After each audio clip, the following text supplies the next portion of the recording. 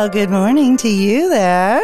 Good morning. How you doing down there in South Carolina? Oh, I'm just sipping some sweet tea and rocking in my rocking chair, as always. Well, I was hoping you would say you were having a mint julep, to be honest. But if you have some sweet tea, I'm an envy either way. Yeah, well, a mint julep is usually saved for more of the Kentucky Derby times, but I do have one every once in a while. Oh my God, I do miss Charleston and I miss you. So what have you been up to?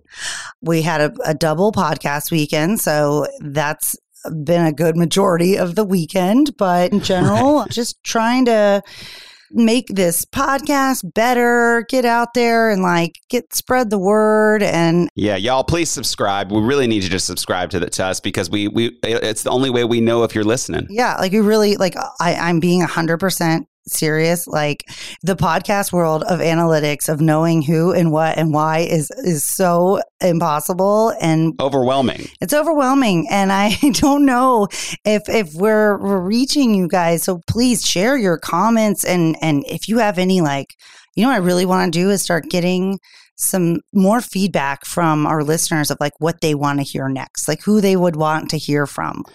Who do you want on the show? Who would you like to hear about? I know we've got some really great doctors and experts coming up in the next few weeks. So we're doing our best here, but it is good to hear from our listeners for sure. Yeah, because it's as much as I do feel like this is cathartic just for us to do and it's fun and all that. But at the end of the day, the whole point is to help people. To help people. So we want to get the word out. We want to spread it. We would just really appreciate any sharing, subscribing, and following. And as always, our Facebook and our website, nextpagepodcast.com, and Instagram, Next Page Podcast. All of it is the way to know who's coming up, when they're coming up. And also, we want to hear your feedback of which episodes resonated with you. Also, what questions you might have for, we're going to bring on a couple of therapists to talk about some narcissism, some anxiety. The episode with Lair, I've gotten some great feedback, but it's important. We want to give y'all what you want to hear as much as we want to put out what we want to talk about. So, right, exactly. And so who do we have on the program today? So today we have Samantha Berman, who I was very grateful you were able to introduce me to. And so I will give everybody a little bit of background on her. Samantha Berman is not defined by just one profession. As a person who has always found the greatest happiness in helping others, she is multifaceted, empathic, and professional. In her career, she has established herself as the dance captain of multiple Broadway national tours. She has performed life-saving measures saving patients' lives as an emergency room registered nurse, which we get into very deeply. She can also be heard on commercials broadcasted on national television and global streaming media platforms as the voice of brands such as Instacart, Blue Apron, Goodyear, and networks like Shout TV, Cult, and even at your local Sunoco gas pump. Lastly, she can be spotted as a motion capture actor as the character of Switchblade in the video game Rogue Company. Samantha loves spending time in her recording studio and at the hospital in the emergency room. However, coming home to be a mom to her four-legged pup named Callie is her absolute favorite. Please check out her website and her Instagram and her LinkedIn, and we'll give you all that in the show notes. But we are just so thrilled to introduce Samantha Berman.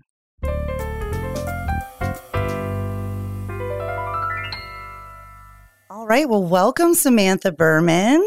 Good morning. Good morning. How are you doing this morning? I'm awake. That's how we're doing. I'm here. I do keep forgetting that you're also an LA time. So I'm a little bit, I don't know, I guess spoiled because I get to do this at noon and Todd has to do it at 9. So it's fine. Thank y'all for your early morning time. I appreciate it. And right now, just for everybody else that is not watching, Samantha is an amazing booth where she does her work that we'll get into, but I am definitely taking some screenshots of it because it's just too cool. But let's just go ahead and get into it and kind of, we understand that you have carved out a very unique kind of career path. So could you give us a little bit of background about yourself and where you grew up and what led you to pursue kind of 3 completely separate careers? Yeah. Well, I am a military brat, born to a physician who was in the military. We moved around a little bit when I was young, and then we ended up in Sacramento. So I grew up mostly in Sacramento, where I found amazing sports such as baton twirling, because that's what everybody does. Of course. Which led me to dance, which then led me to think that I should be in musicals, which then led me into my first career of musical theater, where I met the famous Todd. Oh, y'all. Oh, the Todd. Yeah. Then we went from musicals to a 180-degree switch into nursing, which I guess with a physician as a father doesn't make, I guess it's not that confusing. It does kind of make sense. And then I became an ER nurse. And after that, I decided I wanted to go back into the arts. And I started taking up voiceover, which is why you see this booth. The booth is really cool. Yeah. It is cool. It is a cool booth. I really like it. Is that in your house? Like, where is it located? So it's in my office. I actually had to buy a 2-bedroom when I was house hunting. I was like, or, condo hunting, whatever you can afford here in LA. I was like, I need a second bedroom. Where's my booth going to go? Oh my God, I love it. Where are you going to put that thing? It's pretty massive. It's probably enormous. Like 5 by 5 and it's tall and took 5 people for it to be moved in here. So it's not going anywhere. Wow. Well, it's extremely helpful for us because usually we have a lot of back and forth with our guests of getting everything technically set up with the AirPods and the doing all that stuff. So you've made it very convenient. So thank you. I aim to please. I'm just obsessed with the baton twirling situation. Most people are. I mean, it was a pretty epic career. Yeah, as a child. Knowing you were actually like going to go for the Olympics. Like it was a serious deal. It was very serious. The year I quit, I was going to Worlds. And my coaches, which one of my coaches lived in Ohio, the other one lived in the Bay Area, and I'm from Sacramento, so that wasn't particularly close. So every week, my mom would drive me to the Bay Area for lessons. And then twice a year, my coach from Ohio would come out and like choreograph a routine for me and do all this stuff. And they decided amongst themselves that they were going to use the song, the Brahms Lullaby song, which, I don't know, I was 12 years old. I hated that song. And I kept telling them, I was like, I really don't want to do this. I really don't like this song. And they didn't believe me. And finally, one day I was like, I've had it. I was so isolated because they made me be a solo twirler. I wasn't allowed to like participate with like the team. I wasn't allowed to do any of that. I was like just myself practicing every day for 2 to 3 hours a day. And I was like, I'm over this. I'm done. And my mom tried to warn them. My mom tried to be like, she doesn't like her solo. She doesn't like being alone. You need to do something about this. And they didn't believe her. And so I quit. Wow. Yeah. Yeah. Well, we will talk about that a little later, but I really want to know, how did Groupon change your life? Oh, boy. So funny story. When we talk about that transition from nursing into voiceover, I had been a nurse for about 6 months, and I felt like my creative side was dying inside. I felt like all of the creative outlets that I had pursued in my 20s, well, yeah, this was in my 20s. Yeah, I was already in my 30s by this point. But in my 20s, I had all of these creative outlets. I had dance, I had singing, I had acting. You had all these things like making you thrive inside. And then nursing, I mean, it's creative, but it's so black and white. There's a right and a wrong. There's a good and a bad. And there's an alive and a dead, like as graphic and morphic as that is. Morphic? Morphic's not a word. Morbid, but you know what? Morbid is the word I'm looking for. Morbid is the word I'm looking for. You're correct. So as bad as that sounds, that's what it is. And so I was dying inside. I felt myself getting more and more depressed. I felt myself just falling into myself. And I literally drove past a studio that was called the Voice Actors Studio in Las Vegas. I drove by it for years. I drove by this studio being like, I wonder what that is. Like, I wonder what they even do. Like, is it even anything? And then one day I was going through Groupon, and there it was on Groupon for 50% off, the first intro class. And I was like, well, I mean, what's $25? Yeah. Whatever. I could spare $25. Clicked buy, bought it, went to my very first class of voiceover, and literally my whole life changed. That's awesome. And that's now why you have this studio in your house. Yes. I think we have, not that Groupon is listening. Thank you. Thank you for what you do. If you want to be a sponsor, we would welcome that, but also changing lives. And I agree. What do you got to lose with $25 and it's a great outlet. So speaking of all the different things that you have done, kind of in your former onstage performing life that you kind of missed before you got the group on, you were a dance captain of multiple Broadway national tours. So how did you get involved with that? And for all of our listeners and myself as well, what exactly does being a dance captain entail? These are good questions. So my path into becoming a dance captain started because I was a dancer, and that started because of baton twirling. So that's how that all links together. When I went to college, I thought, I'll be a dance major, which I was. When I first went into college, I was a dance major. And then I auditioned for a musical. Even before school started, it was like the week before school started, I auditioned for the musical, got in, and I was a freshman. And there was only 2 freshmen in the musical at all. And the music director was like, well, you already know how to dance. Why would you get a degree in dance? Why don't you do theater? And I was like, I guess you make a really good point. Like, I already know how to do this thing very well, this one part. Yeah. Why not explore the other outlets of it? And so I did. I started gearing myself. I like double majored or whatever for years until I finally finished, and I never finished the dance one. And I got a theater degree, learned how to sing, and got into musicals that way. And so I started doing musicals professionally at the age of 19 in the Los Angeles area because I went to UC Irvine. And so that school, the really cool thing about that school is that they allow you to work professionally while you're in school. Unlike many other programs out there, musical theater programs, they don't allow you to work outside of school. I know there's hundreds out there that don't allow that unless it's like the summertime. But this one allowed you during school to do it. And they basically had the idea of like, well, if you're going to work as a professional in the industry already, why would we stop you? That's like the best learning lesson you could ever get. So I started working in shows and started doing summer stock as well. And then that just kind of kept going. The ball kept rolling. And so, of course, when I graduated, I was like, I sang in cruise ships and stuff like that. And right after I did that, I told my mom, I was like, I'm going to move to New York. And she was like, you're not going to move to New York. Definitely move to New York. Oh, my goodness. January 1st of 2009, literally that night, from the 31st to the 1st, I flew red eye and landed in New York City January 1st of 2009.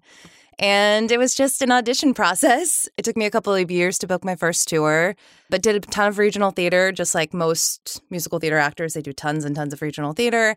And then because of my dance background, because I was such a strong dancer, I auditioned for South Pacific and got in. And then they asked me if I wanted to be dance captain. And I was like, only if I'm on stage. So at that time, I actually was on stage and still dance captain in that tour. So that's normally a separate thing? What is a dance captain, basically? Yeah. So a dance captain has a very unique role. They are kind of management in a way because they are in charge of the movement and the blocking and the consistency of the show and keeping it consistent from day one to the day that they close. So they basically know every single track, every single placement, and every single spot that any actor on the stage is standing at any given time of the show. And then specifically, most dance captains have to know every single dance track as well. So they have to know girls, boys, and all the leads because, of course, if they have any sort of movement, which everybody does because everybody moves, they have to know every single track of where everybody is. So I have a lot of questions. So I've been most recently gotten into ballroom dance because I did a fundraiser for the American Lung Association, which all of our listeners are pretty aware of at this point, but did a ballroom dance in front of way too many people without any dance background. But it really I got the bug. I caught the bug. I just didn't want to stop. And so now I'm training for a showcase dance, and it's combo of cha-cha, rumba, and salsa.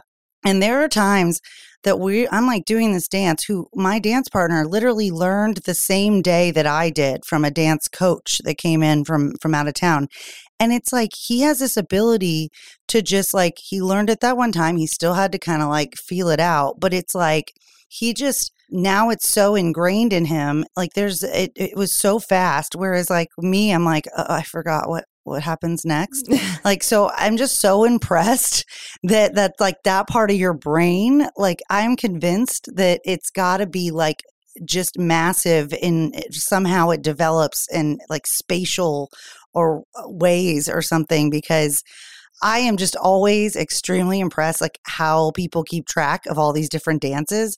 How do you keep track of like all the guys, all the girls, your own dance, everybody? Like how like, could you give me some insight into like the genius that comes behind that? Well, my genius is wore out, so it's gone. Oh, that's gone. That whole part of my life was gone. But when I was doing it, you're right. It was second nature. I could legitimately watch somebody do maybe like 30 seconds of a dance and I could literally repeat it almost verbatim. That was kind of my like special niche? Wow, yeah, I think early. It's still up in the air, whatever. Niche. Whatever, niche, whatever. That was kind of like my specialty in dance, was that I was able to watch things and repeat it without ever having to like stand up and do it. I know there was a few times like Todd would send me videos of things and be like, can you break it down for me? And like, I would just watch it and be like, oh yeah, this is what they're doing. And then I could break it down for somebody. But you would do it within like 10 minutes. Like, Sam, I would send you the video and you'd be like, I got this. And you would watch it. And then you would go, okay, 5, 6, 7, 8. You're going to put your right foot out. Yeah. And it was like, what? And she sent it right back to me. And it was when I would have like callbacks or whatever, and they would send the dance combination early. Have you ever considered like using that talent to like become a TikTok star or something? Like just to go on and just like do like a bunch of... I don't know, because I still don't really... Oh, break down the Lizzo stuff. Yeah, exactly. Help me break down my own dance for this, because that is all. I'm doing a Lizzo song, but...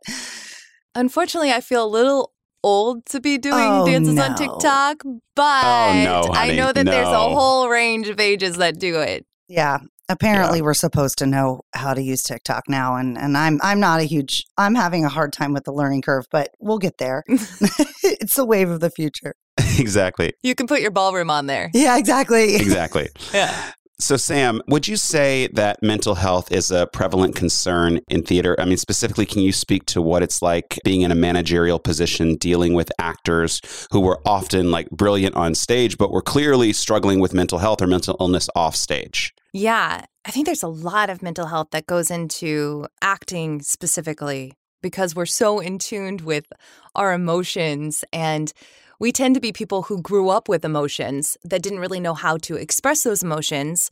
So we went into art forms that allowed us to express that. And I think sometimes when we become professionals in the industry specifically, maybe not even if you are a professional, but specifically when you become a professional in that industry, I don't know if you ever create a release from it. So you're in the arts and you're emotional all the time, and this is your job. And because it's all consuming. It's your life. Like you live in that bubble. You live in this emotional bubble that you never step out of it. And I think when we're there, we're consumed by even the smallest of things, like even the smallest of emotions. And that became very prevalent on tour when you were isolated from your own family, from your own friends, and you were living on the road with this group of, pretty much strangers. For some people, strangers because they moved directly on tour and they knew no one before. And then some people had the rehearsal process of like 4 or 5 weeks of getting to know people. But even then, it's like you've known these people 4 or 5 weeks of your life, and now you're spending every waking moment with them, from the time you wake up to the time you go to bed with them. Not bed with them, but like you may be sharing a room with them, or maybe they have a romance. You're sharing every waking moment with these people. So there's never a time when you're separated from that world. So you never get out of your own head. And I think that heightens your emotion, and that heightens all of the things that you already had inside of you, whether that's you have depressive states of yourself, whether you have manic phases of yourself, whether you just don't feel quite right. And we're all really insecure in the arts. We needed a lot of, I hate to say that, but I still am too. To this day, it's like I still need validation. I still need reassurance that like I'm good at something that I do. And I think a lot of that is very prevalent with actors specifically. And so it's like we need that constant validation. And when you're constantly with people who need that constant validation with you, it's like a whirlwind effect that just the emotion gets bigger and like the tornado gets larger and just keeps taking over and over. And specifically when you're on tour, it just can engulf the whole cast so quickly, and people fall down one by one just with their own mental illnesses that they're not taking care of. Yeah, I mean, Sam's told me so many stories, but I remember one story, Sam, you told me where you gave an actor a note and they went ballistic in the dressing, like, please stand on 7, please don't stand on 8 kind of note. And Sam, do you remember this story? They went ballistic. Another actor came up to me later and was like, just so you know, that actor took every single desk that was sitting in there and slammed it against the wall. And they said they broke some chairs. They ended up like creating damage in this room just because they received a note. And he then came up to me later and tried to fight me against it, trying to say that like I was wrong, that I didn't know the dance, I didn't know what I was doing. Yeah, okay. And here I had been on like tour and dance captain by this point for like 10 and a half months or something like that. It was something ridiculously long that I'd been doing this. And I was like, it doesn't matter. Like, the point is like, it doesn't matter if I'm right or you're right. This is my note I'm giving you. And frankly, you're in the dark. So either stand in the light and stand on the number or don't. But don't be mad at me when you're not seen. Yeah. I personally saw a lot when we were on tour together where people it was intense. It just becomes, like Sam said, it becomes a very intense environment because you don't get a break from these people ever. Well, I mean, I definitely take anybody and put them into close quarters and have them under pressure as far as like to get something right, and then to have and traveling and you're all kind of the same personality, like you have the same interests, same insecurities as you mentioned, and there's no like grounding, like normally with like a friend group, like there's always the mediator or the down to earth one, like seems like there's not a whole lot of that. So did you feel like sometimes that had to be your role as the dance captain, to be like almost like their therapist? A little bit their therapist, but more I was the person that was like just very like calm with lots of things. I couldn't get very emotional with things. Like I couldn't get emotional with people, and I couldn't get riled up, because if I got riled up, they would get really riled up. So because you're in that managerial position, you kind of just have to step back and be that like more stoic personality, even though inside I'm just like they are too. I'm insecure and I want that next role and I want that too. It's like you're not allowed to be that, because you have to be a certain persona just so that people respect you or like will listen to you every day. Like imagine if my emotions were up and down every day, they'd be like, I'm not listening to her. Yeah. Right. Yeah. I mean, I think that's very common too, just even in like a fast-paced work environment. So like I own a restaurant, there are days that World Cup is on, or it's Oktoberfest because it's a beer garden. And if you aren't like, even though my managers or I may be internally panicking about something, like a hood goes down, something, we're running out of glassware, you have to almost be like, okay, inside, you can think that. On the outside, everything is fine. And so I imagine that causes its own kind of repercussions for you later on to have to kind of manage those feelings at some point. Do you feel that way? Yeah, my poor mom. She had to listen to it all. Yeah, my poor mom. Like in the morning, I'd be like, Mom, do you know what happened last night? They just like, they took their dad, blah, blah, blah, blah. My poor mom has heard so much gossip about people she's never met. Well, thank God for her to at least be there for you. Well, I guess let's kind of shift gears a little bit. And I think this really kind of speaks to kind of who you are as a person. Was kind of wondering what the connection would be, but I can already kind of tell that since you're able to be that grounding force and kind of see the bigger picture, I want to shift kind of from your performance career to your nursing career. So what drove you to make that switch? And we know, as we know, your father was and is a pretty big deal in the medical field. And so did that have any influence on your decision or cause any pressure to leave? And what was the transition like? So there was always pressure. My whole childhood, there was pressure for me to go into something that was more stable than the arts. And I never actually planned on going into the arts. It just kind of happened. It was like what I mentioned before of like, I was 19 and I auditioned for something and I started working professionally. And it was like one of those things where it snowballed into this career that I didn't even plan on having. I kept going, like in college, I kept being like, I'll go back to the medical field. I'm going to be a doctor. Like I loved biology. I loved science. I thought it was like, I'll just take some science classes. It'll be fine. And then the arts just kept pulling me more and more towards it. And then, of course, like many stories, I met a boy in New York. We fell in love. And we decided like we wanted to raise a family and get married. So we ended up moving out of New York. Even before I got We Will Rock You, which was the last tour I was dance captain of, we moved out of New York. And then I found out I booked all this work. And I was like, well, I guess I keep going with the work. I keep going until it's out. So the plan was always I was going to go back to school. And I really wanted to go into physical therapy. That was the idea of like connected dance with movement, with like physical therapy and personal training and that kind of thing. And I loved that idea. However, when tour ended and then I ended up in Vegas with, at that time, my fiance, things were not great with us. And he slowly left the picture several months after I moved there. And I was then there by myself going, what do I do? How do I do this? How do I survive? How do I go to school? And at that time, physical therapy would have been about 9 years of school. And here I was like my later 20s being like, how do I go to school for 9 years? And it was actually my dad who stepped in that was like, have you ever thought about nursing? Like, really, have you ever thought about nursing? And I was like, I don't know, Dad. I don't know if I really want to work in a hospital like that. So he was like, why don't you come and follow me for a couple of days, see if you like it. And if you like it and you think you can do this, just become a nurse. Become a nurse and then pursue whatever else you want to pursue, because nursing does have that ability, because the schedule is generally 3 12s a week. You're allowed to do and have another life beyond nursing. When you say 3 12s a week, 3 12-hour shifts, is that what you mean? Generally, yes. The typical nursing schedule is 3 12-hour shifts a week. And that's full time. So that's the brilliant part about nursing. And so I was like, okay, Dad. So I followed him for a couple of days. I shadowed him. And then after that, I was like, okay, Dad, I can do this. And he was like, that's it?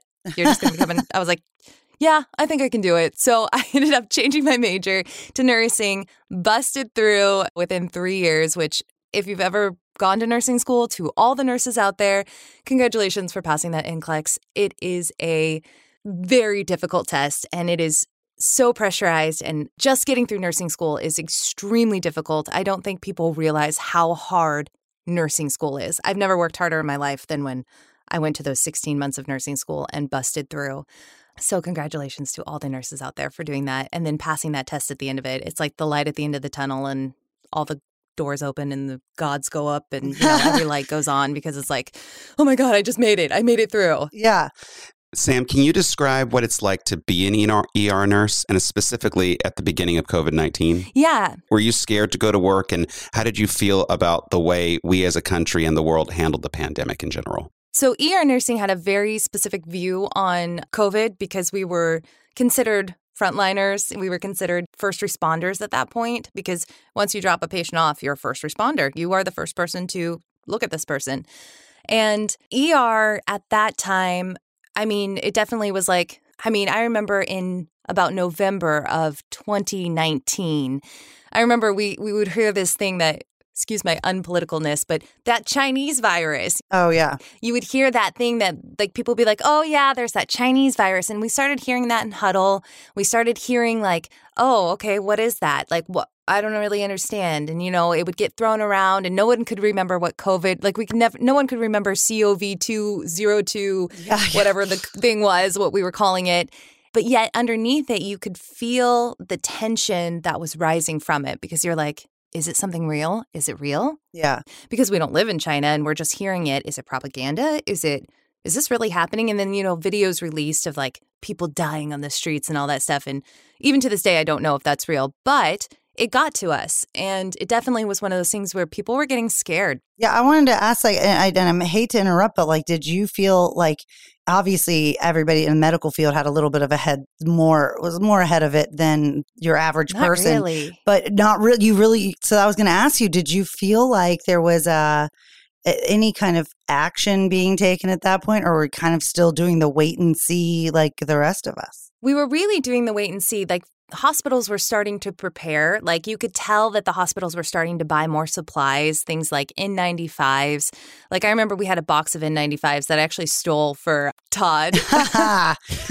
Thank you. And I stole them before, like, they told us, like, we couldn't take supplies because they didn't tell us we were going to run out at that point. They kept saying, we're fine, we're fine, we're building our supplies, we're good. And we didn't hear about the shortage that was coming. So we started, like, you could feel it. You could feel that it was coming. And then in New York, at the same time that LA was building its supplies, New York was starting to go off. And that's when New York's peak was starting to go up and like everybody was starting to get sick there and it was getting worse and worse and worse. And at that point, then LA's like sitting here with our thumbs twiddling, being like, when is ours going to pop? When is this going to happen for us? Because we had from about March to probably May, we had crickets because they closed LA. Everything went dead. People stopped coming into the hospitals. And it was this eerie feeling. You would go to work and you would see like half as many patients as you normally do. They would send nurses home because we didn't have anything to do. Like, I mean, we literally were sitting there like waiting, and like one person would come in with shortness of breath and a cough, and we didn't even know if it was COVID or not COVID. And we would get all peppered up, we'd put on the gear and we'd get the goggles with the face shield and the this and the that, and we would get so ready to go and we'd test them, and then we'd find out they were like bronchitis or something like that, asthma or something. But we would get so scared that we were going to just get it and die. I remember there was just a bunch of like nurses that were terrified that they were going to bring this home to their families, to their loved ones. They went to some pretty extreme, like people would take showers at work and they would change clothes. And it got to a point where you were like, this is getting a little ridiculous. But they had to do it. Yeah. When did it kind of really so you were in LA at this point. Mm-hmm. Yeah. When did it kind of catch up to you guys, if you will? Because I know y'all did do very good, really good shutdown, but there's only so long people can be confined. So was there an overwhelming, like you can pinpoint kind of when it became overwhelming? So it started going up in case numbers. I want to say, I don't remember exactly because this was a few years ago, but I want to say June, July, it started growing a little bit. By August, September, it started going way higher. And I don't remember exactly when the peak was, but it was sometime in the fall where every single room was COVID positive. And there was a point from that point forward, that first surge that we had, that if you weren't COVID positive, it was like, hey, you're not COVID positive. Congratulations. Like, it was one of those things where you were like, wow, congratulations. You've somehow made it through this place. And the most horrible part was that people who came in not COVID positive, if they stayed in the hospital, even if they weren't, they ended up with COVID generally. When did you start moving out into the tents? I want to say the tents started going up in the summer. I want to say I remember working in the tent in November, October, November of 2020. And I want to say those tents stayed up for about a year plus. They just went down because they went down and then they came back up and they just went back down again. So we don't have tents currently. However, now we're going to build tents for the next epidemic that's coming. So is that monkeypox? Yeah, monkeypox. They're talking about putting up tents again for monkeypox. So, well, I mean, it's just scary that this is like a continuous, because I think everybody was kind of waiting for this to just be over and everything to be normal. So that's like a really fun idea that now we're going into something totally different. Yeah. Sam, how did you feel about how we handled COVID-19 as a country in comparison to other countries? I think, oh gosh, this is such a heightened political question because there's so much of COVID that was dealt by politics instead of the science. And also, we've had multiple waves of this. The very first wave of COVID was horrendous what it was doing. It was dropping people's oxygen levels. It was making people extremely short of breath. It was doing all of those things. It was heightening people's underlying illnesses that did lead them into death and things like that. And it was scary. By the time we got the second wave, COVID dissipated a lot. A lot of those extreme symptoms that we weren't seeing anymore. But yet we were still acting like we were seeing those ones. So as a country, it was like this hysteria around COVID. And even the second wave of COVID, this hysteria around the second wave of COVID when it didn't have all those symptoms. Yeah. And yet it's like LA still stayed in lockdown. We still shut everything down. We closed society. We had people still working from home. And I think the trauma that made people, like, it heightened people's own personal trauma. It was like people felt so alone, so sheltered. And I think it did way more to the mental health of people than anything else. I mean, people were terrified. The second wave of COVID, people were terrified they were going to die. Right. Because they had heard from the first one or they had a loved one who'd passed away. Or so it was this like people were so scared. So they would come in, and when people are scared in an emergency room specifically, all emotions go wild. You see so many tears, you see anger, you see frustration, and no family members can be there. It's not like we can have their brother, their sister, their mom, their dad, nobody can be in there with them. It's just them. So little old 80-year-old grandma laying there in the bed alone by herself is sitting there terrified, crying that she thinks she's going to die because she has COVID. Yeah. And really, there's nothing really at this point. COVID is, I don't wish that upon anybody, but like at that point, COVID's not really doing anything. Like we're going to keep her in the hospital to watch her, but like that's not what's going to, that's not the disease process. That's not her time to die. You know what I mean? Like that's not her time right there. Yeah. But she's terrified because she's heard for years. She's heard for a year and a half that you die from COVID, and she's just scared. Right. And her daughter or her son that wants to get to their their mother. I can imagine the trauma for the people that are waiting in the car who can't or are not allowed to go see their family member. Yeah. I think all around. This podcast sort of stemmed out of the collective trauma of COVID-19. So it's really good that we're having this conversation today. I've made it very clear when talking to Todd. I was like, I want to really focus on this because I think it is really important for people to understand that they may not even realize the kind of trauma that they went through during that period of time, of just psychologically, of take away even the fact that kids couldn't go to school, that people couldn't socialize. I personally had just gone through a divorce. So like my pod was like me and my small children. And so while other people are like, ooh, I get to stay home and I don't have to work and this is great, I'm like, I am slowly and I'm in the hospitality industry. So everything shut down. It was very traumatizing for me. And on top of that, I got one of the OG COVID, and so did my nanny. And my nanny was one of those people that was on the verge of being on a ventilator and went back several times because of her oxygen levels.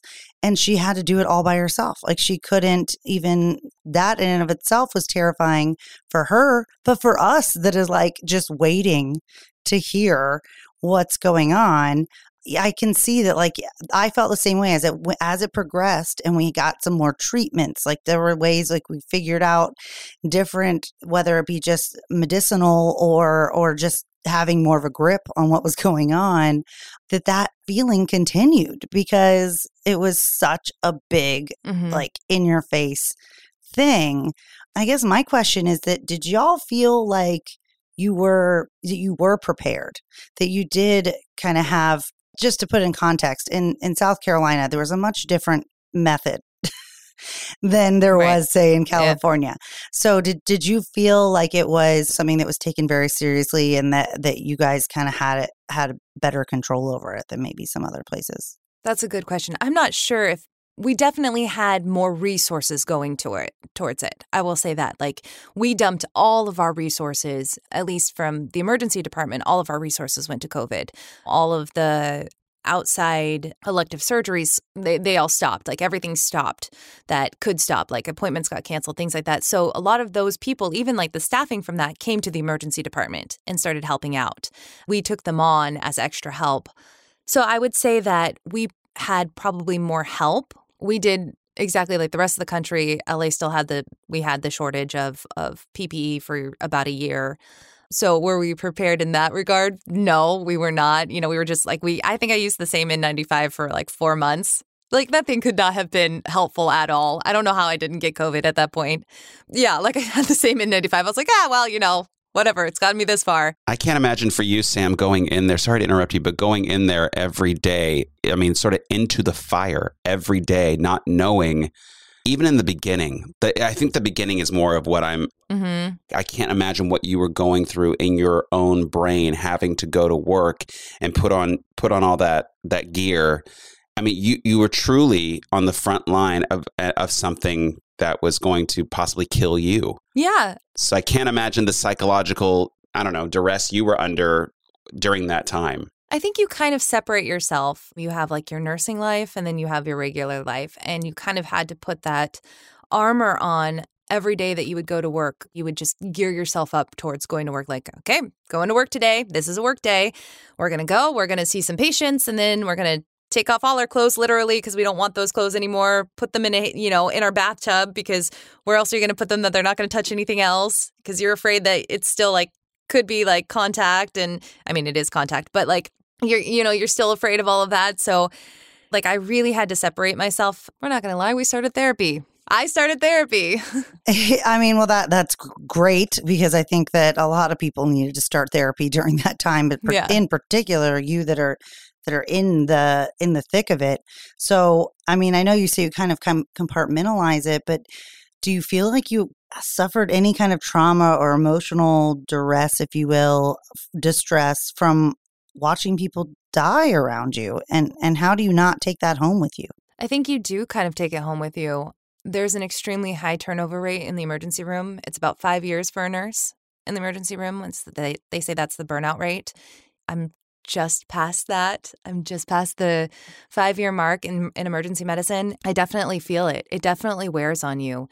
You get to be kind of edgy about things that you were never edgy about.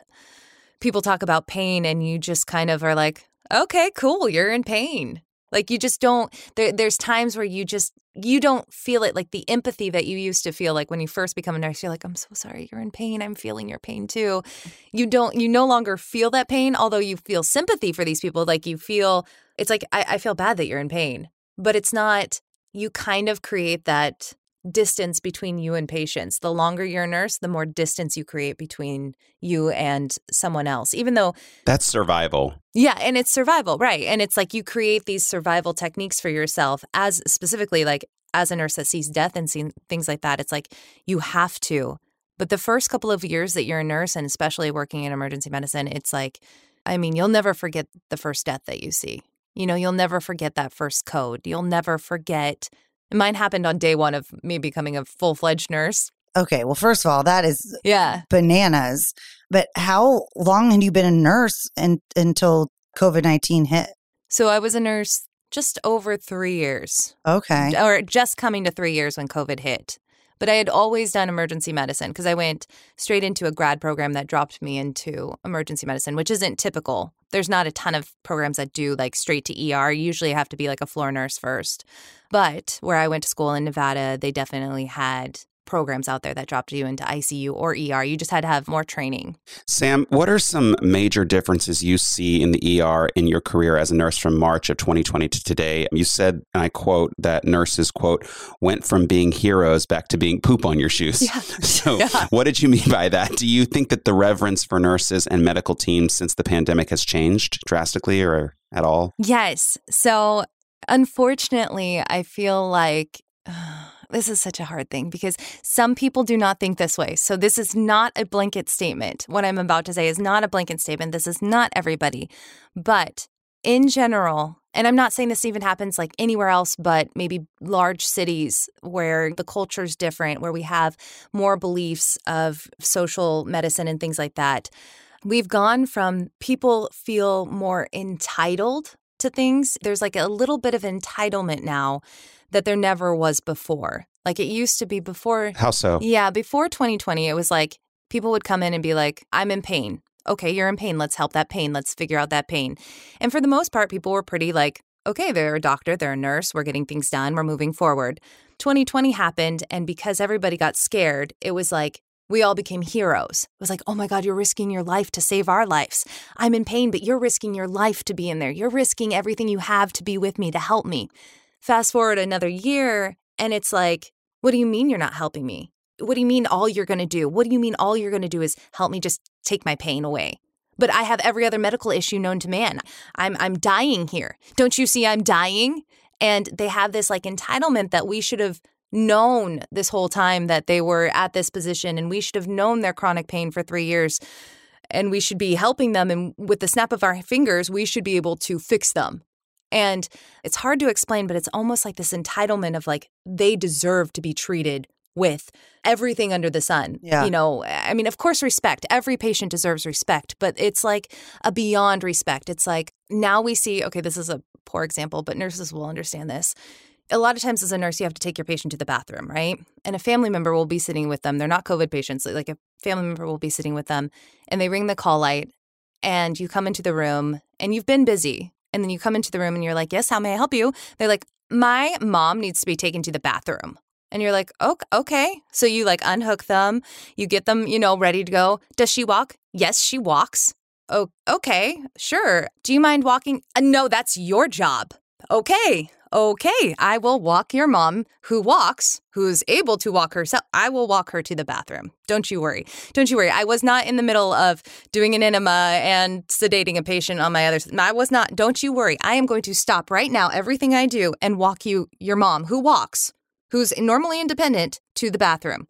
And it's like this like feeling of like, I am so sorry I walked up on, like, you as a nurse are like, could you help me out here? Like, could you walk your mom to the bathroom if you're, like, your mom walks every day. Like, she's fine.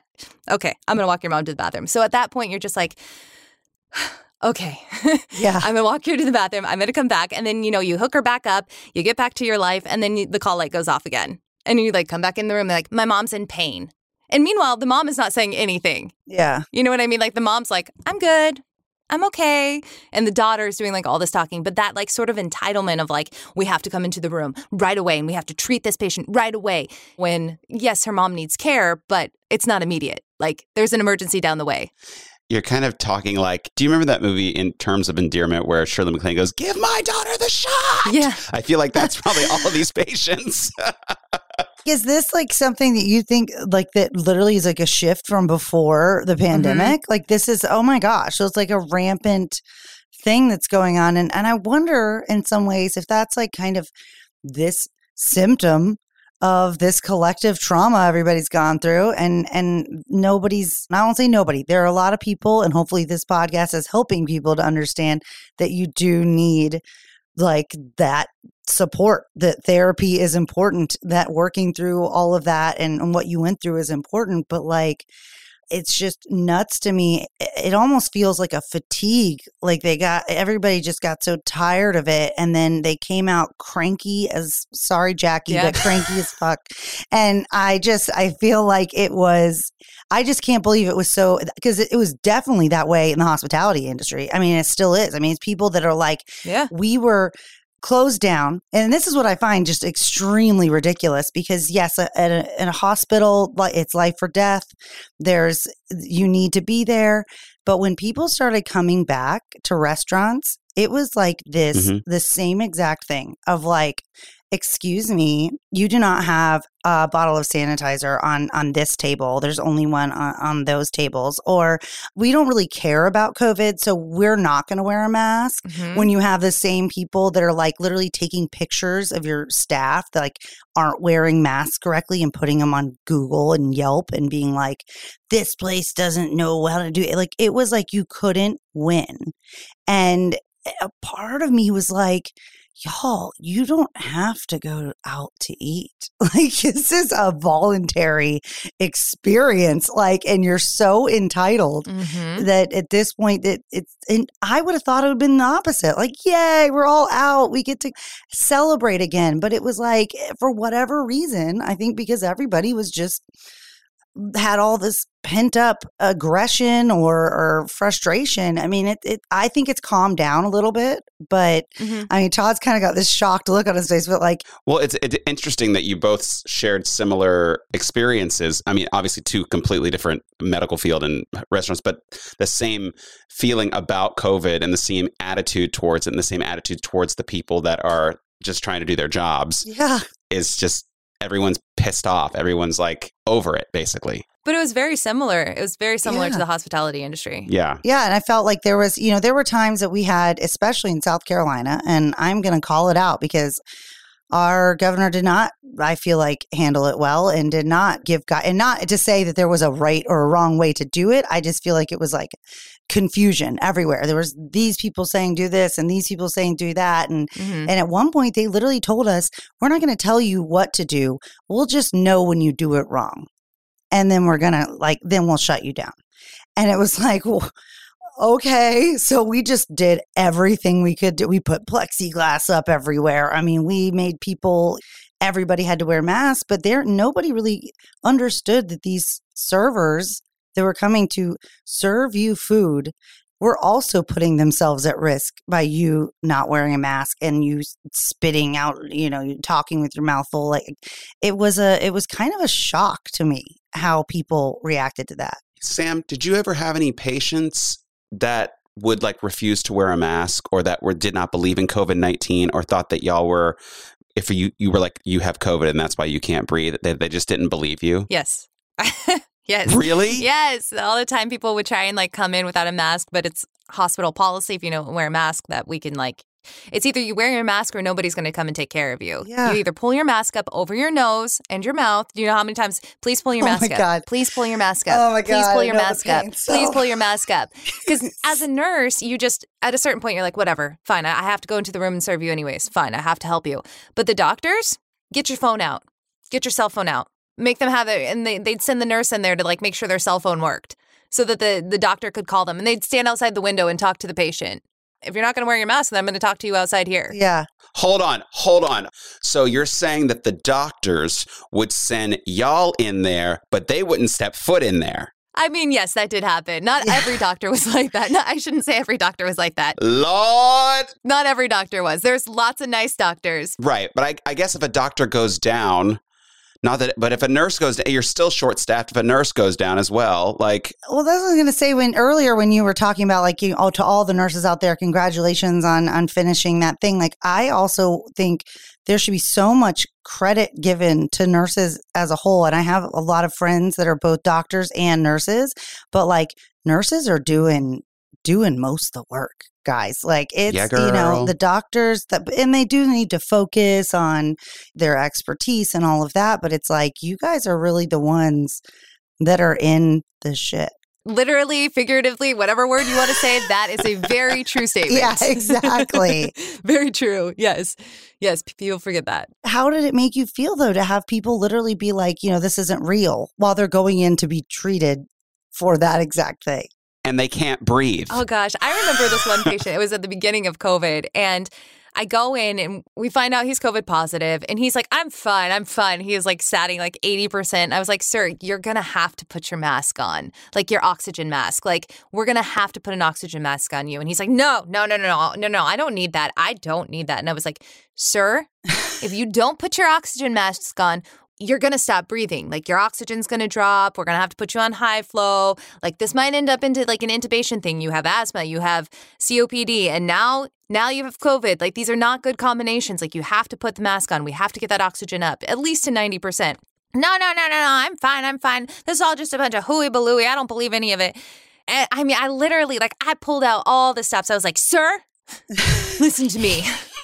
Do you want to see your family in a week? Do you want to be alive next week? You felt like you had to use your power of persuasion. You had to use there were times where you'd be I had a friend who was an ICU nurse. She used to be I used to go into patients' room and be do you want to die? And I was you said that to people? And she was like, yeah. Do you want to die?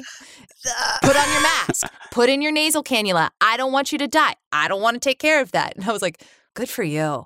That literally was how you felt. And you'd come back to the nurse's station and we'd joke about it. It's this person wants to die. They don't want to wear their oxygen. This person wants to die. They don't want to wear their oxygen. And so many times the alarms, we always have patients hooked up to alarms. And you can tell when they take off their things because all their sats would drop and their alarms would go off. And you're at the door and you're supposed to, gown up and all this stuff before. And you're at the window and you're knocking on the window, stop it. Put your oxygen back up. Put it on. Dealing with toddlers. And they're not doing it. They're not doing it. And then, when COVID first came out, really high fevers were part of the stuff. And so then they'd be delusional, right? They wouldn't be completely with it because they'd have such high fevers and we'd be trying to get the fevers down. So then they'd be pulling out their stuff, dancing around the room, oh my God. Legs flying. And you'd be I really have to get dressed. I have to put on PPE. Okay, here we go. You get all dressed and you get in there, you put them in, you tuck them back in, you put the oxygen back on, you hook them back all up, you take their temperature. Okay, the temperature's coming down. You're all right, I'm good. You walk out of the room, you look back and it's the patient's like that again. And you're oh my goodness. And do you have to wear all new PPE for every time you go in? You're supposed to. Yeah, you're supposed to. Well, the mask, like the N95, you can keep on the same N95 as long as you don't touch it. Yeah. You know, and you're supposed to change the outside of like the mat. Like you're supposed to keep changing the masks and stuff like that. And your eye protection, you're supposed to wash every time you use it pretty much. Yeah. But like the gowns and stuff, yeah, it's supposed to be one time, one use, that type of thing. It's just fascinating to me because another thing that, and I think everybody kind of went through it with going to grocery stores and people would have groceries delivered and they're like wiping them down and all this stuff. Like one of the big things was like the gloves, like right when it all started with they're like, if you're going to reopen your restaurant, everybody needs to wear gloves. And I'm like, okay, here's the thing, guys. This is how gloves work. They are hands. They are just an extra layer of skin. So you still have to change them. Mm-hmm. If you don't change them, there's no point. You might as well just wash your hands every time. And the level of just like, and I understand we're not a medical institution, so there's not that same kind of level of focus on that. But how many hours? My friend Emily and I, who's our HR person, we were on the phone with DHEC. Like, can we stop it with the freaking gloves at this point? Because nobody's using them correctly. And even if that is an issue, we're not sure it is. And at that point, finally, when they were like, okay, it's the surface thing is not a big deal. And so we finally were able to throw that out the window. But it was like, in this weird way, I felt the same frustration. Obviously, I'm not dealing with seeing these patients being sick, but I was always worried about my employees getting sick and the people that come into the restaurant that are getting sick. And you always had the bad eggs that were just like, nope, this isn't real. And the other people said that you shouldn't do this and you shouldn't do that. So I'm just not going to do any of it. So it's just... the whole thing. I would have jumped out of a window, I think, if I was in the ER. I mean, God bless you. I think the hardest thing about COVID was the families. You mentioned once, like we talked about like the Grammy, the daughter and not knowing and things like that. I think the very hardest thing about it was the phone calls in the height of it. Like we would get phone call after phone call after phone call. And you got to imagine, like, we're gowning up too. Like, so in the between, like, we're gowning up for every patient. We go into the room and it's like the doctor orders blood work, but then 2 minutes later we come out, we turn in that blood work. And then 2 minutes later, he orders more blood work. And you're like, oh gosh. And in that time that you are used to be a 10-minute process, now is taking you half an hour for all of this. And then in the middle of that, the daughter calls. And then the son calls, and then the husband calls, and everybody's calling. And who has to answer the phone? Like the secretary answers the phone, but who's the secretary going to transfer that call to? You as the nurse. So then you have like 3 or 4 lines of people, and, you know, everybody shares the same phone system. So it's like you have 3 or 4 lines of family members just waiting to talk to nurses. And then you answer the phone and one of them screams at you. One of them thinks you're a hero. The other one is like, you're not even doing your job. Nobody's telling me anything. And you're like, of course we're not telling you anything. Like, we don't know anything yet. Yeah. Like, of course we're not doing that. Like, no one's going to call you and handhold you while your mom goes through this. Like, yes, you're doing the right thing by calling us. Yes, we can update you the best we can, but we have rules and we have EMTALA and we have patient protection. And it's like every time we give out information, we have to go talk to the patient and say, hey, are we allowed to give out this information? Do you want us to talk to this person? And sometimes people are like, no, don't talk to them. Don't tell them anything. So then you have to be on the phone and be like, EMTALA states that we're not allowed to say anything to you. So they're here. That's all I can tell you. They're okay. Thanks. And then like the next call is like, the second daughter, well, you didn't tell my sister anything. What are you doing there? What are you... Gosh. Here we go again. I know this is such a stupid thing to say, but I thought I had it bad with all the complaining from every which way, but I never really thought about literally the phone calls, the dealing with the family, dealing with all of that. And I know that everybody was scared and it comes from that, but it's like, it's so hard to think, like, I still can't really wrap my mind around that nobody really understood that those of us that were still being in the service industry, that were in the medical industry, that we also had only the same information that they did. So we were just doing our best. And so I, on behalf of everybody else that was an asshole to you, thank you so much for doing everything. Thank you, Sam. Not everybody was, though. Not everybody was. I know, but we definitely had our fair share of getting screamed at by family members that you're like, cool, this has been a really fun day to work. I shouldn't have come to work today. I should have called out. I should have had COVID. Maybe I have COVID. Yeah, maybe I have COVID this week. Let's just do it. Yeah. Well, Sam, with all of your different career paths, voiceover, baton twirling, being motion capture in video games, to nursing, to it's just incredible what you've done. Do you feel like you are achieving your life's purpose?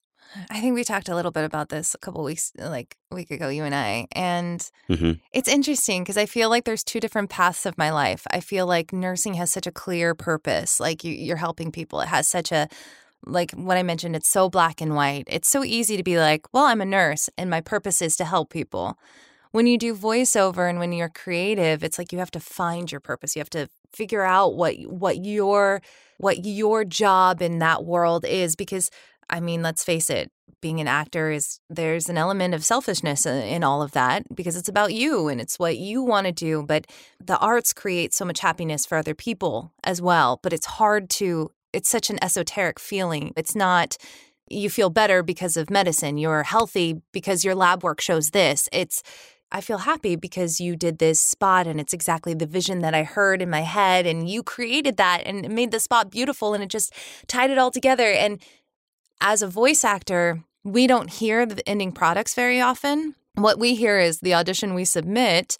Sometimes they'll cut your audition into a spot so you'll hear it, but then you have to re-record it and you re-record it and then sometimes you never hear the spot. Like you never hear the final product. And then sometimes you do. Sometimes you turn on the TV and you're like, that sounds like me. And then you look up and you're like, oh my God, that is me. That was me. Oh, that's the spot. That's what it sounded like. Oh, okay, that's what they chose to go with.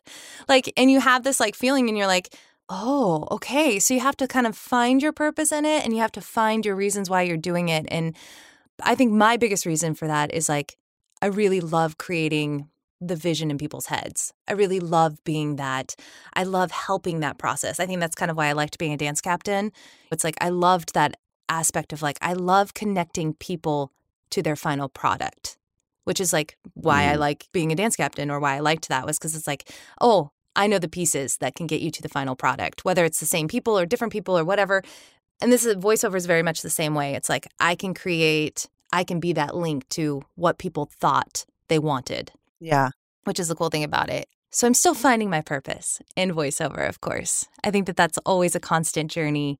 And I think you discover things about yourself along the way. Like you'll discover another whole part of yourself that you didn't even realize because the arts kind of bring that out in you, especially as you explore different genres of voiceover, whether it's like animation or commercial or even promo. It's like promo's very forward, but commercial's a little more creative and then animation's super creative. So I think there's different outlets of like voiceover that you find yourself and you find your purpose in. It's kind of a great escape from nursing. It's an extremely great escape from nursing. I have a coach currently in LA that's always like, as soon as you open the booth and you shut that door, your life out there is done. Because I definitely struggled, especially with the pandemic. I struggled with, I should be helping people. I should be nursing. What am I doing voiceover? And I had this internal battle of like, I should be helping people. What am I doing? This is frivolous. This is stupid. Why am I sitting in my booth today? Why am I doing this? And I definitely had days and weeks of like, this is so stupid that I'm sitting here like trying to read copy. You said, why am I sitting here trying to sell tampons? Yeah, but at the same time, like that's for your own mental well-being. You can't be everything at all times. And I think that you have a great balance, like, and I definitely don't want to take away from you elaborating on any of this, but it's really kind of eerie. Last night I was watching that Zac Efron Netflix thing where he goes around and basically is like trying to see how people are helping with global warming around the world. And he starts talking about when he first came, like was on the cover of Tiger Beat. And he was just like kind of in shock and was like, I don't really understand this. Like he felt like guilt more than anything because he's like, I'm not contributing to the world, yet I'm on the cover of this magazine. Like it makes no sense. And so it's called Down to Earth with Zac Efron. Down to Earth. Yeah. Well, Down to Earth. Yeah. And so that like drove him to want to help do things to actually help the world. But I do think that there's there's a connection there because like you said, you're still helping people by giving your voice to this stuff. But I think you've got a healthy balance of being able to have that time for yourself or for what you enjoy doing and then also enjoying helping people. Yeah. I think it's a constant check and balance of like, am I doing too much nursing and I need to pick it up in voiceover? Am I doing too much voiceover? I need to pick it up in nursing a little bit. Like paycheck's not what I thought it was going to be in voiceover. So we need to pick up an extra shift. There's definitely a little balance to create the life that you want. I think that that's a really great point. But I am super fortunate to have that ability to do both because nursing is such a profession. You can't just walk into nursing. Like you have to have a degree. You know what I mean? Like it's a degree. It's a study. So well, you got that Groupon for the voice lessons. I mean, that was a legit lesson. I'm just kidding. Yes, that was Or you could just go buy a Groupon and start at the Voice Actor Studio if you live in Las Vegas. It's a great place. They are fantastic. Well, I think that it's just awesome to thank you so much for just coming on in general. We can't thank you enough to give like the perspective of all of everything that you've gone through, all of the different kind of career moves, although I do feel like they're all kind of linked in a way, but also to get that on the ground perspective of how the pandemic was for you and also for those around you and that impact that it had. And we talked about some pretty deep stuff on this in this past hour. So we have a tradition where we ask a question of the day. So to kind of ease out of all of the deep, dark stuff, we'd like to ask you, if you could pick up a new skill in an instant, what would it be? Something I don't do. See, this is going to be the problem. You do too much. How are you going to decide? Exactly. Oh my gosh, this is like, oh gosh. The pressure. I know the pressure of this. It would probably be like to play some sport. I know how silly that is. But it probably would be like, I would be good at basketball or I don't know, softball. I would know how to like play softball or something. I don't know. It would be something that would be, I think something so different than what I do that would be that like social circle that I'd want to like create. I always look at those teams, like the adult league teams, and I'm always like, I want to play on an adult league team. But I don't know anything. I don't even know how to like toss a ball. Yeah. I'm like, eh. So I feel like I would be not an asset for a team like that. I'm sure there's a better skill that I would probably choose if I could think about it longer, but I'm going to go with softball at this point. Yeah, I mean, I could see, especially when you weren't allowed to twirl with everybody, when you were put on the outside, you want that camaraderie after going through that. You clearly have always wanted that. So I think it's a great answer. Mm-hmm. I think we can all, with all these questions that we do, I think afterwards, Todd and I are always like, oh, man, wow, what a dumb answer. Yeah. But I think I legitimately, I think that is a good answer. Todd, what would your skill be? Oh God, probably, honestly, I would want to learn how to be a pilot. I would want to learn how to fly a plane. Okay. Well, I just started watching, was it like Keep Breathing or it's a Netflix thing? Clearly, I spend a lot of time on Netflix. It's basically they end up having a plane crash and this woman has to survive. And I was thinking the whole time, man, I really do need to get back to getting my pilot's license. Like there could be a very serious moment that you are needed, Todd, to fly that plane. So listen, I think that's a good answer too. No. Thanks. And what about you? I also kind of, it feels like kind of a dumb answer too, but I feel like it would be like to just know any language whenever I need it. Oh, you know what? That's actually the best answer you probably could have given us. Oh, well, I'm sure there's a lot more like, I don't know, be able to perform brain surgery or something, but I just think that would just ease a lot of issues in everything, especially in a country that has a lot of different people from a lot of different places.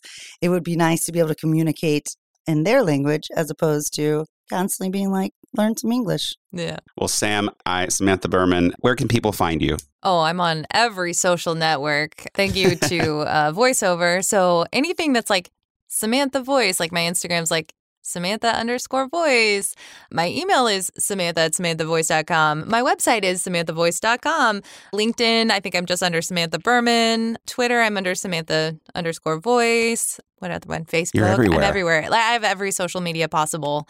Do I look at everything? No. Do I post all the time? Absolutely not. But I'm there and I do see them. If people do write me, I do respond back. I am pretty good at that. So your ads are always so great. I love listening to your commercials and stuff. It's It's awesome. Oh, when I post her, yeah. Some of them are really cool. Like the ones that I can post are really cool. Yeah. I need to go check those out because I haven't had a chance to, and I want to hear the magic in action. You know, that it just seems like a really cool job. I'm kind of wondering if I should look into it. It's just because I want that booth. I want this setup. You just I want just the want the booth. That's really. all you want. You just want the booth. Imagine I could go in there and hide from my children anytime I want to. It would be like amazing. Mommy's in the booth. All right. And then you just need the sign out there that says recording, Really? you know, and then you get to just like press the button before you go in and recording. That's like shh time, you know, like nope, when the light's on, you guys, you're not allowed to talk. Everybody be quiet. That's amazing. I love that. I actually have a little dangling closed open sign that I just put on the other side of the door, but I need one of the lights. Yeah, you need a light. Yeah. Thank you so much for coming on. And this was it's been delightful, and it was wonderful to meet you. And I keep on doing all the things that are awesome. All the things. Keep on doing the dang thing. And I'm sure I'll have another profession in like 5 years. That's like the running joke in my family. Well, what profession are you going to start now? So I have a few others that I want to do that are in the back burner, and hopefully one day I'll get started on those. Looking forward to it. Yeah. Yeah, we're all be watching for that. And I definitely think that this is not the last we're going to hear from Samantha Berman. She has many things ahead of her. Yeah. I'm trying to do a voiceover voice. I don't know if it's working. I mean, really, you just have to be you. That's the best part about being voiceover is you don't change anything. You're just you. That's the best part. Gosh, this is becoming the best job ever as we keep talking about it. Yeah. All right. Well, we will give you back your afternoon or morning, and we again can't thank you enough. And we'll definitely talk to you soon. Thank you. Thank you for having me. No problem. See you soon. Bye. Bye.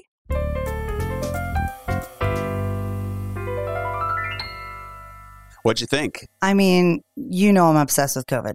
I just am. I think that it was a really big impact on the whole world. And I know everybody knows that, but that it's something that is important to me that I think people need to really understand the different layers of what we all went through.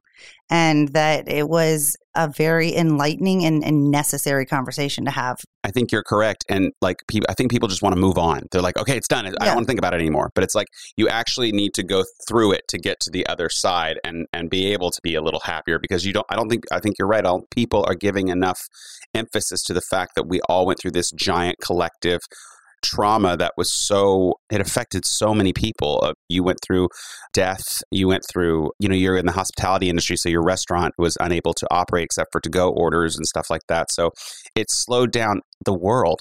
We all need to wake up. Yeah, that affected me.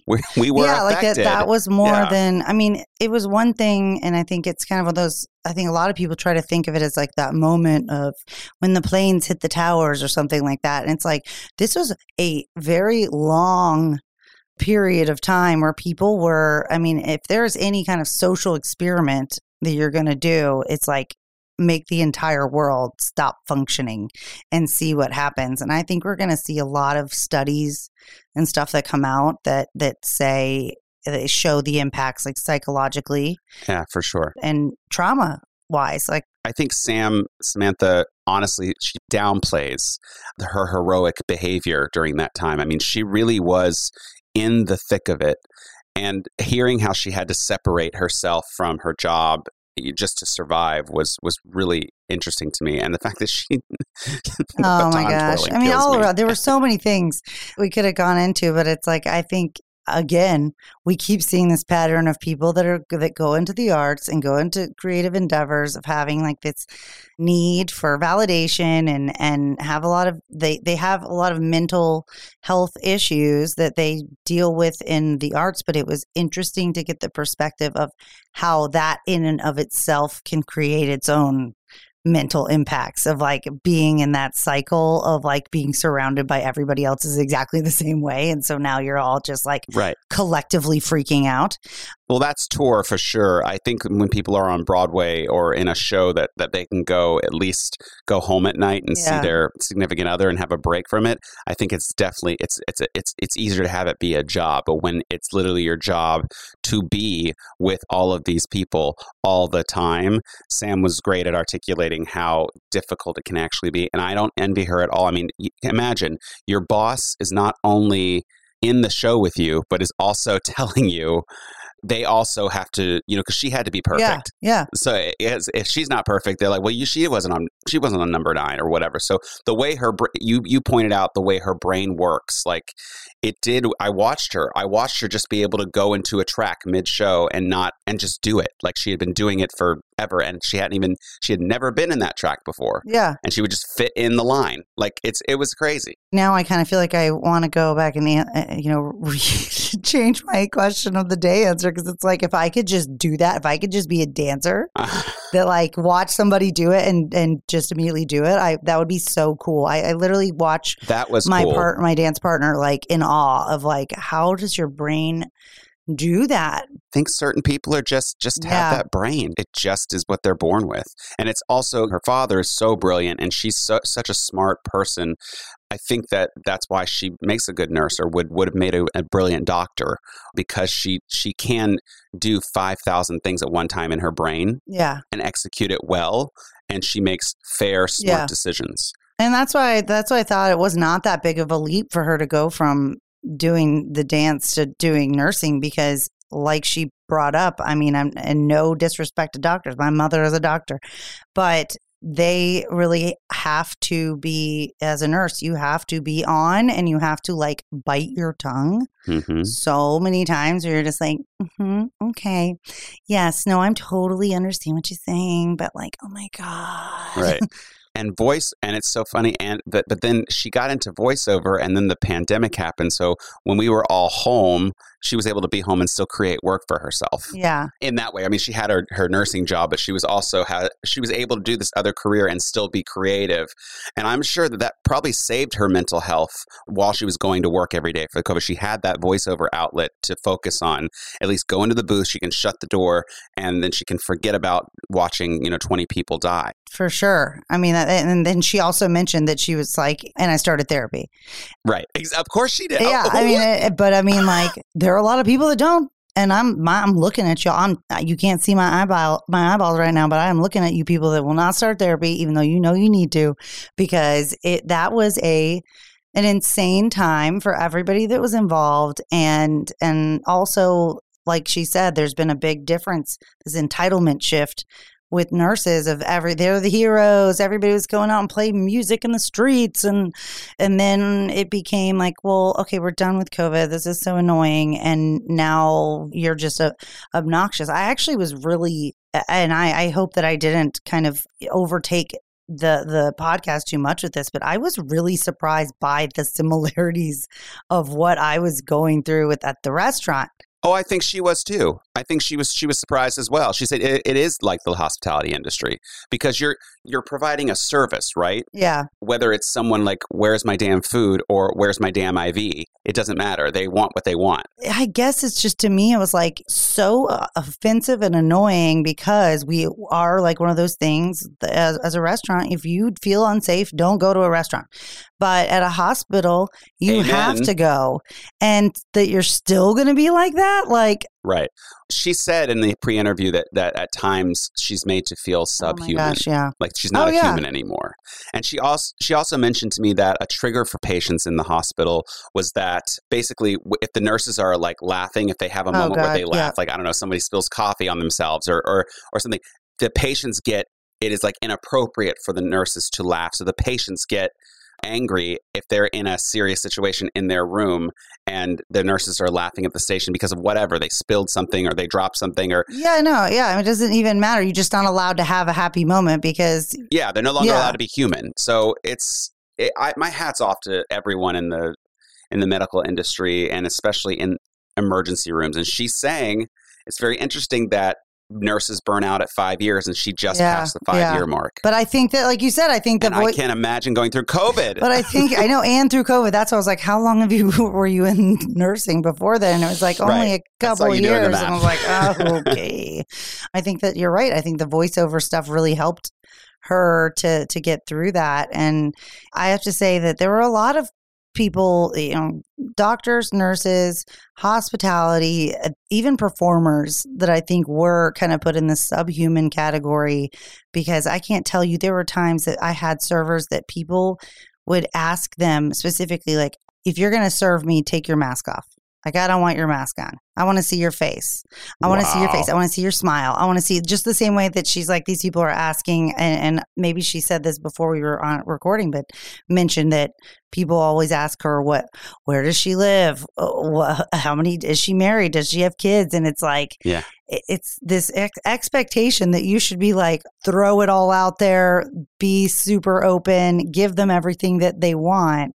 And I just feel like it's a lack of gratefulness. Well, it's good that we're doing this because maybe people don't recognize that that's what they do when they go into a hospital. Maybe we're just collectively ignorant.